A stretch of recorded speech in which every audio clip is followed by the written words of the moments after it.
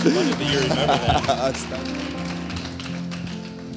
Thank you so much. I am so excited to be here. I'll tell you a little bit about myself. My sister Amy is here with me tonight. I'm the oldest of 4 kids, and her and I were born in Ohio in dairy country of the farmland of the U.S. We went down to Georgia in the South for mom and dad to go to school. We were raised outside of Chicago in the Midwest. I went to Canada actually for high school. We moved to Saskatchewan, Canada. I became a dual citizen with Canada, and you may hear a little bit of an accent once in a while. Tonight it's probably a word I learned when I was there. It sticks with me. And I married a girl from Montana in the Rocky Mountains. And then we went to school in Northern California and then became pastors back on the East Coast in upstate New York. And then it was time to go to seminary. I went over to Portland, Oregon, back on the West Coast. And now I'm down in Los Angeles. So I love moving and following where God is leading. I'm excited to be here tonight. Australia is my 22nd country, and so I am really enjoying being here. And I just need to tell you ahead of time that I'm terrible at traveling. I make the worst cultural mistakes. I do really embarrassing things, and so you'll just, over the next 2 hours together, I hope you'll bear with me as, no? Okay. I'm actually a little nervous. I told my wife that we've been married 22 years, and you never know what kind of reaction that's going to get. A lot of times people are like, "Are you okay?" I said, yeah, I'm okay. Or some people are like, "How old would you have been when you got married? 8?"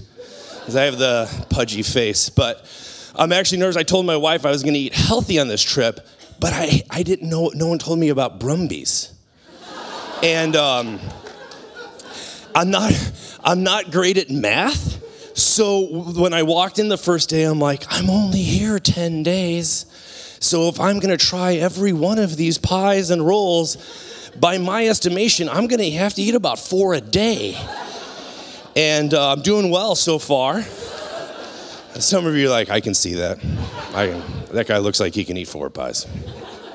Actually, when my dad came home from preaching at the 2 services this morning, he walked in and he goes, you got 3 pies? I'm like, there are 3 here. And he said, I bought more than 3. There were 3 left by the time he got home. And I said, there are 3 now, and we could split these up and each try different ones. So I feel pretty good about my plan. I have an aisle seat on the way home, and I think it's legal. I can just do sit-ups the entire flight, and hopefully my wife won't ask what the heck Brumbies was as she sees. Man, I am loving Brumbies. Today I want to talk to you about the shape of faith, and I am a visual person, and I love the idea that shapes matter, that the shape of something can really be central and really influential to how something goes. If you've ever seen an organizational chart, a lot of people roll their eyes at organizational charts. I'm fascinated with them. You can tell so much about a group of people or an institution, a business, a church by looking at the organizational chart. And a lot of organizational charts are top down. The charts are top down. They're like a pyramid or whatever. And but I really, if you ever see one that's flattened or like in a circle, you can tell somebody has really thought about how we are related and relating to each other. You can tell a lot about things by the shape. And I was actually fascinated when I learned a couple years ago that the crew who discovered in the 50s, they discovered this famous double helix for DNA, that this crew was actually working off a model by a colleague that had been developed earlier, and that they actually had everything they needed to know about DNA except the shape. They had all the proteins figured out. They had everything, and they had the sequences. They knew exactly, but they didn't have the right shape. And ever since I heard that story, there's so many times I figured out that people often have the right information, but it's in the wrong shape. There's something not just about the sequence, but about the configuration that is really important. You can have the right information, and if it's in the wrong shape, you can still be missing the thing that makes it come alive, that allows you to really do what you want to do with it. And it can be really disappointing and frustrating to do that.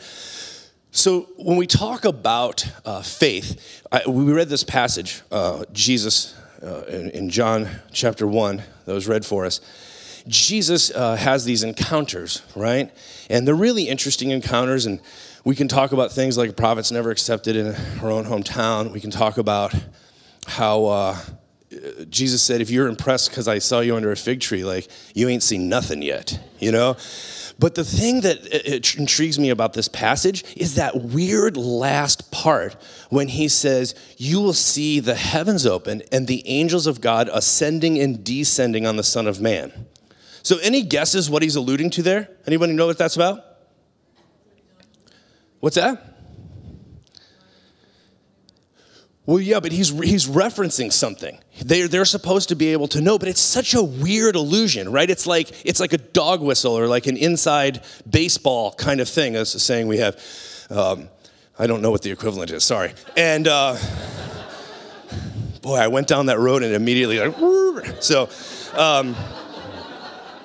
It did not go well. So he makes this weird illusion. He says, you'll see the heavens open and the angels of God ascending and descending on the Son of Man. And what he's referencing is a story out of the Hebrew Testament, Genesis chapter 22, called Jacob's Ladder. So if you're familiar with Jacob's Ladder, the angels of God, in this vision that Jacob has, the angels of God are ascending and descending on this ladder. So by saying that Jesus is saying you'll see them ascending on the Son of Man, he's making a claim that I am bridging heaven and earth. That the angels of God, you'll see ascending and descending on the Son of Man. Jesus is claiming authority, fulfilling expectations from the Hebrew Scriptures that he is the bridge of heaven and earth. And this is an amazing thing because in this, Jesus actually changes the shape of religion. Because all the religions up to that point had a definite shape to them. There was a couple varieties, but in general, they all worked kind of a certain way. And when Jesus comes, he literally bridges the human and the divine so that humanity now relates to the divine differently. Jesus changes that relationship by bridging the gap that had formed. And so there's this other passage I want to read you in Ephesians chapter 2. So I want you to listen to this. It's a little bit of a twist because the women and men who followed Jesus are the ones who eventually taught us how to interpret the event of Christ. They're the ones who told us the significance of what had happened in Christ. So listen to this. This is Paul in Ephesians chapter 2. He says this. For he himself is our peace, who has made the two one and has destroyed the barrier, the dividing wall of hostility. By abolishing in the flesh the law with its commandments and its regulations, his purpose was to create in himself one new man out of the two and thus make peace. So do you know the Hebrew word for peace? Shalom. Okay? So this gets really interesting. So he becomes our peace. He makes a peace between us and God. God is no longer angry with us. You've heard of that famous sermon, Sinners in the Hands of an Angry God? But this passage says, no, there's been a peace made in Christ. God is not angry at you. God actually really likes you. You're good with God. Okay? So, verse 16, and in this one body to reconcile both of them, Jews and Gentiles, to God through the cross by which he put to death their hostility. It is finished, right? That's the sentence, it is finished. Verse 17, he came and preached peace to those who were far away and peace to those who were near. For through him we both have access to the Father by one Spirit. Here's the twist with Jesus. Once he bridged that gap between the human and the divine, once he bridged heaven and earth, he twisted it on its side and changed the shape of religion. And that ladder that bridged heaven and earth was turned on its side, and it became a bridge for those who are both near to God and far from God. Jesus changes the shape of how we get to relate to each other and to God. And it's an amazingly powerful thing to realize because so much of our religion has missed this update and continues to operate with the old operating system. Trying to please God by doing better, having more faith, praying harder, believing deeper, whatever it is. But it's all so motivated right from this side of the gap without recognizing, no. The bridge has been, the gap has been bridged.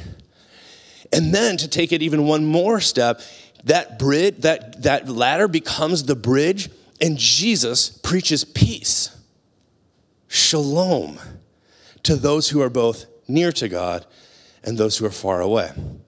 It's why in the nativity story, have you ever noticed how many different kinds of people end up in that Christmas story? And you can see it both in the shepherds and then later in the magi when they show up, because you have those of low standing and those of high education, those with no resources and those of great wealth. Not educated, high educated, you have the bridging of everybody ends up at that little manger in that story. And it's so important that our story starts that way. Because what's going to end up happening by the end of that story is that not only are heaven and earth with the angels, remember the angels are there, they're singing, the shepherds are there, you have heaven and earth together, now bridged, and peace is being proclaimed. Shalom, the restoration of all things to those who are both near and far away. It's an amazingly powerful thing when you realize that truth itself is bent. The gospel bends things. Truth is bent. So I want to be clear about when I say the gospel, this is specifically how I'm defining it. The gospel is the good news that God loves the whole world and has provided for them in Christ. Okay? So I'm going to say that again because that's not everyone's definition of the gospel.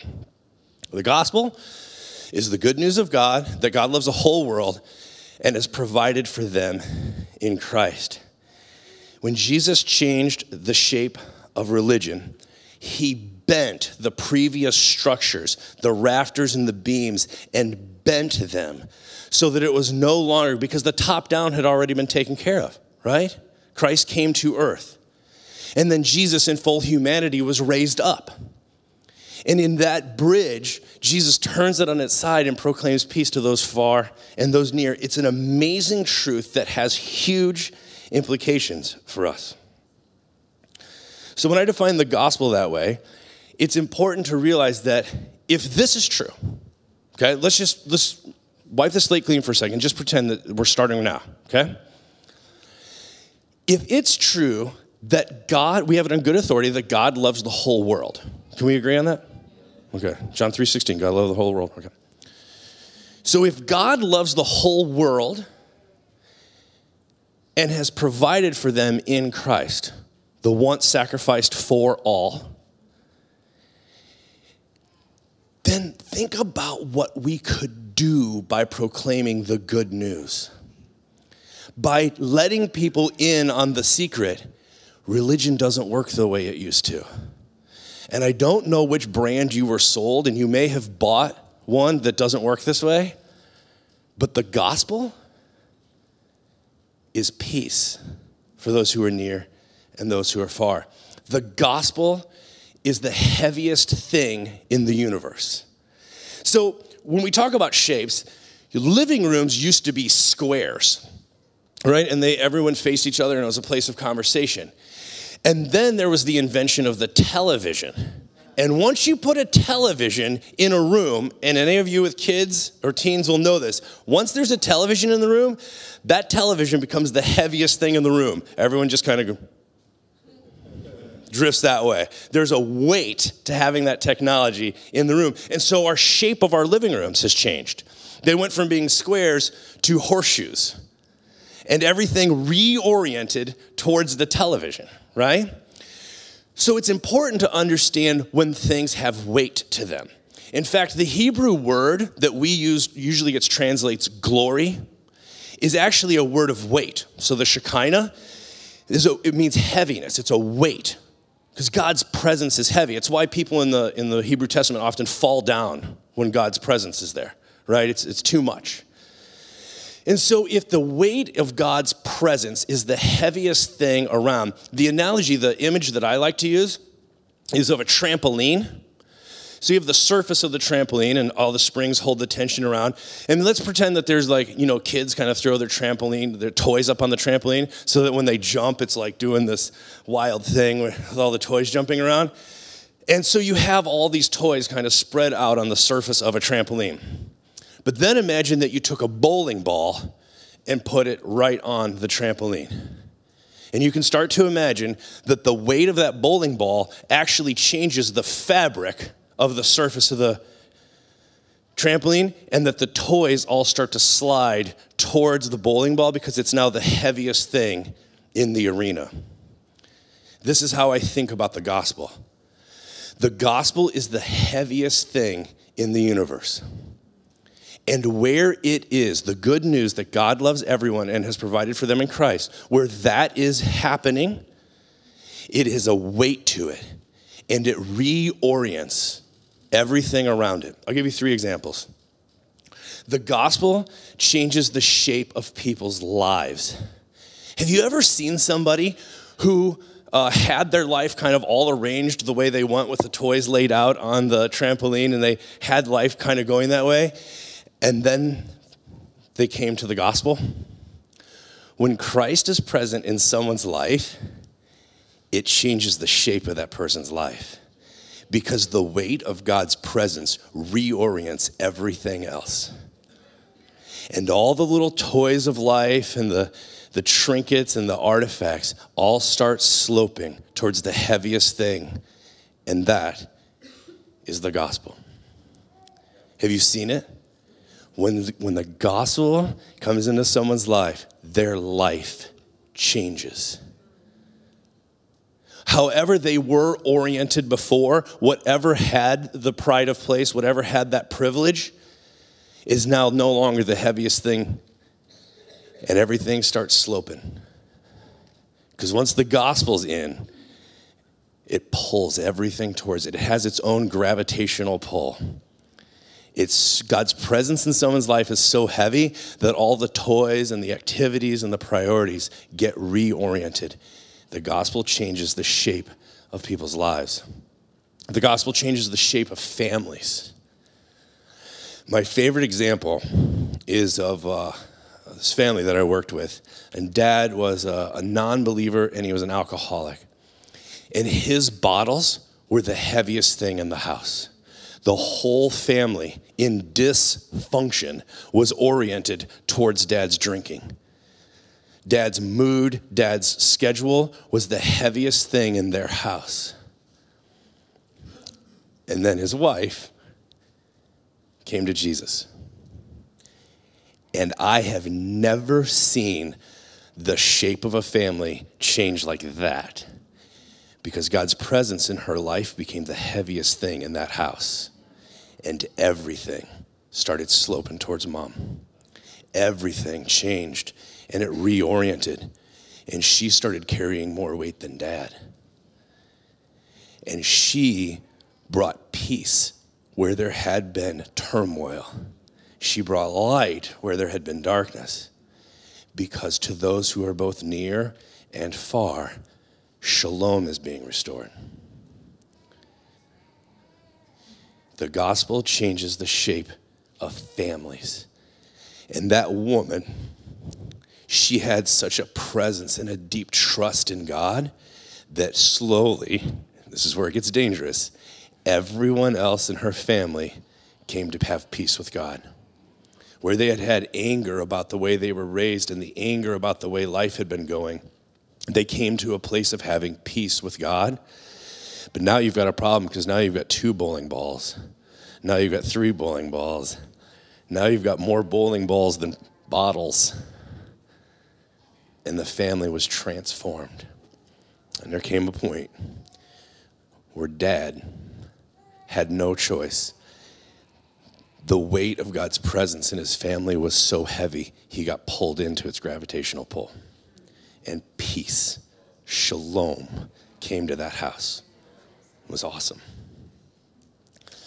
The gospel changes the shape of communities. Think about it this way. If you, when you build this outreach, the center,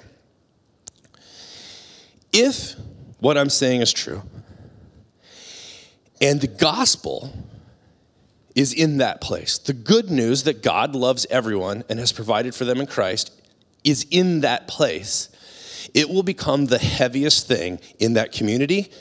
And on Google Maps, you'll actually be able to track the traffic will change because everything will start sloping. People will start rolling in. It'll be the heaviest thing in that geographic area, and you'll be able to see it. The gospel changes the shape of whole communities. But unfortunately, we have to deal with the elephant in the room.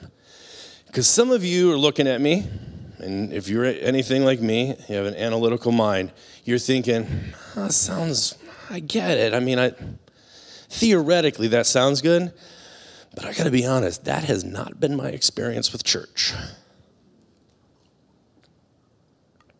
So let's talk about why that may not have been the case. Is it possible, if this hasn't been your experience, this transformation of life, seeing families transformed, whole communities reoriented, if that has not been your experience, and you may be able to add a fourth here, but here are the three reasons I have found may be why that's the case. Number one, you may have the right information and the wrong shape. Because sometimes we're really good at the information. We have statements of faith. We have people do confessions of faith. We've checked the boxes. We're all reading the right version of the Bible, the NIV. And we have the right info and the wrong shape, which is why the organizational structures can be so important. When things are top down, right, sometimes all the goodness that's happening in one place doesn't get all the way down, right? Or there's an authority problem where what's happening on the surface never makes its way up to the tower, and so there's a disconnect. There can be all sorts of things. If we have the right information and not the right shape, it can really be pragmatic, which is why when people prayerfully consider how they're organized as a community, our congregation, family, that either flattening it or making it a circle can sometimes be a revolutionary thing because the content's all there. They already know the right stuff. They're just not related in how they are shaped together. So that's the first thing I found. The second thing that can really gum this up is if you have a different definition of the gospel. Because as I have traveled, one of the things I have found is that sometimes the gospel can be boiled down to believe, behave, belong. And usually in that order. Believe the right things, behave the right way, then you can be one of us. Uh-oh. Because if the scriptures we've read tonight indicate anything, it's that that's not the way religion works anymore. If you're going to stick with that triad, the first thing you do is belong. You've been adopted into the family of God. You're at peace. God has made peace with humanity in Christ. You belong. We're in this together. You are adored by God. God loved the whole world. You are accepted by God in Christ. You are approved, filled with God's Spirit for ministry. And you are adopted. We are God's family. So you belong, and then we're hoping that you come to either believe the right things and maybe change the way you behave, but that's not what determines whether you belong or not. And any time somebody's behavior or belief determines whether they can belong, I'm not sure that's this version of the gospel we're working off of. Dean asked me to say that because as an outsider, I can get away with stuff like that. That's not true. I said that anyway. Last one is that sometimes, even if you have the right content, you have the right information, and mostly the right shape. Sometimes it's as simple as a direction, that things travel in the wrong direction. And so one of the things that we have done in the past is we just learned to name what directions things go and then to revisit it like that. So when we started a new church in upstate New York, one of the things we learned to do is that we would just name, like, we have the core, and then around them we have the committed, then around them we have the community or the congregation, and lastly we have the community. And so our direction of ministry was that as the pastoral staff, we cared for our core. We were a cell church, so we had cell leaders, small group leaders. And so we cared for them, trusting that they would care for the committed who showed up at midweek groups, and that they would then care for the congregation who only came on the weekend, and that the congregation would then care for the community that surrounded us. That was our direction of ministry, right? And so when it comes to something like sermon prep, I, as the pastoral staff, in the group that was around me, we would discern and we'd come up with a sermon series and we'd work it through, right? That was the direction. And it worked great for about 8 years. It was fantastic. And then something changed. It lost its zip. It didn't have the pop that it had. And so in prayer, I came up with this idea to change the direction. So we just said that we wanted the congregation to talk with their friends in the community and say, what kind of thing would you be interested in a church talking about? Then they reported that to the small group leaders who brought that back to so we ended up doing sermons, not based on what God was giving me, right, during the week in my time, but instead of it being from that direction out, we started getting it from the outside in. And the life came back. And the Spirit was in that. So it turned out we had the right content. We had a pretty good shape. We just had the wrong direction. And so it happens with things like, you probably don't have this here, but sometimes people will get mad at each other at church. Things don't always go well during the week. And so one of the things you can look at with direction is, what direction do problems go? Okay? So in Matthew 18, Jesus says, if you have a problem with somebody, they've sinned against you, you go to that person first. Then if that doesn't work, you take it to 2 or 3, but keep the circle small. Take it to 2 or 3. And then if that doesn't work, you go to the congregation. So one of the things we used to joke about is, when I was the senior pastor, I would say, if your problem makes it to me, you're about to have a much bigger problem. But if you don't have a direction like that, what often happens is somebody gets offended at something. I'll get offended by something you did. You look like that. God just gave that to me right there. No, I didn't. I just like him. And let's say that I have a beef with you, but if I don't go to you first, and instead I go to the pastor or the group leader, right? I've broken the direction, and then it has to come back around. And sometimes you'll find out that I have a problem with you because the pastor is now involved, and that's the first time you're hearing about it. That's not going to work, right? Something has broken in the shape of community. Shalom has been broken. And so these are the 3 things I have found for, if this has not been your experience, this might be the 3 reasons why. If you have a 4th reason afterwards you want to suggest to me, I'm more than open to that. I can add to it the next time I do this. But I just wanted to close with this.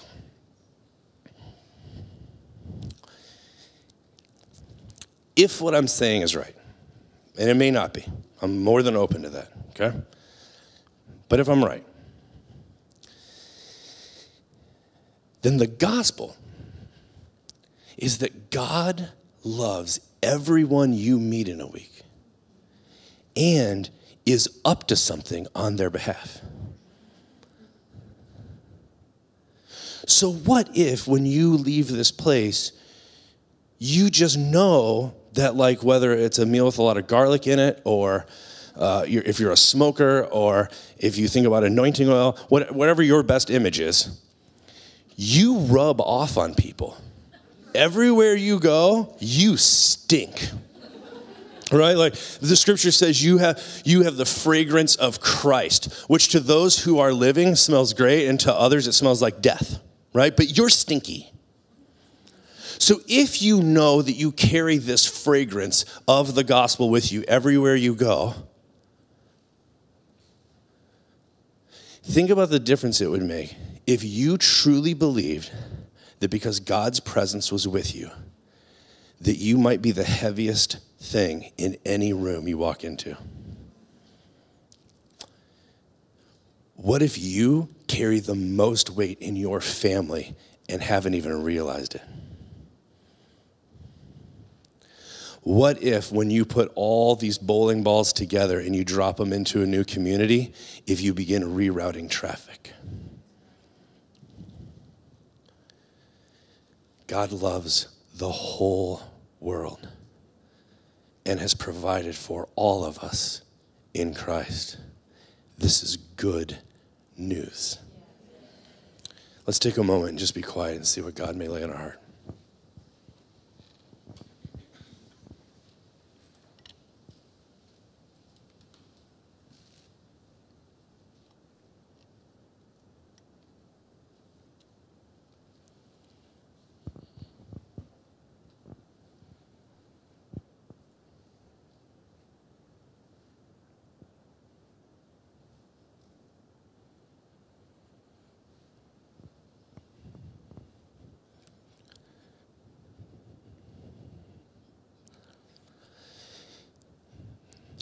Lord, if there's anyone we need to forgive so that we can move into peace and make shalom a reality, help us to forgive. If there is anyone we have offended that we need to build a bridge to so that the shape of the relationship can be restored, give us strength. If there's anyone it would be good for us to call this week, somebody who would love to hear from us, we give you permission to wake us up in the middle of the night, to arrange mysterious circumstances, to prompt us, even when it's inconvenient, so that in all things you might be glorified. Those who are near and those who are far, and that peace can be restored. God, we thank you for your love. We thank you for your work in Christ. Now, Holy Spirit, come and make us one. Give us the wisdom we need for the road ahead, the faith to overcome the obstacles that will be in our path, and the boldness to bear the weight we carry. In Jesus' name, amen. It's been an honor to be with you. Thank you.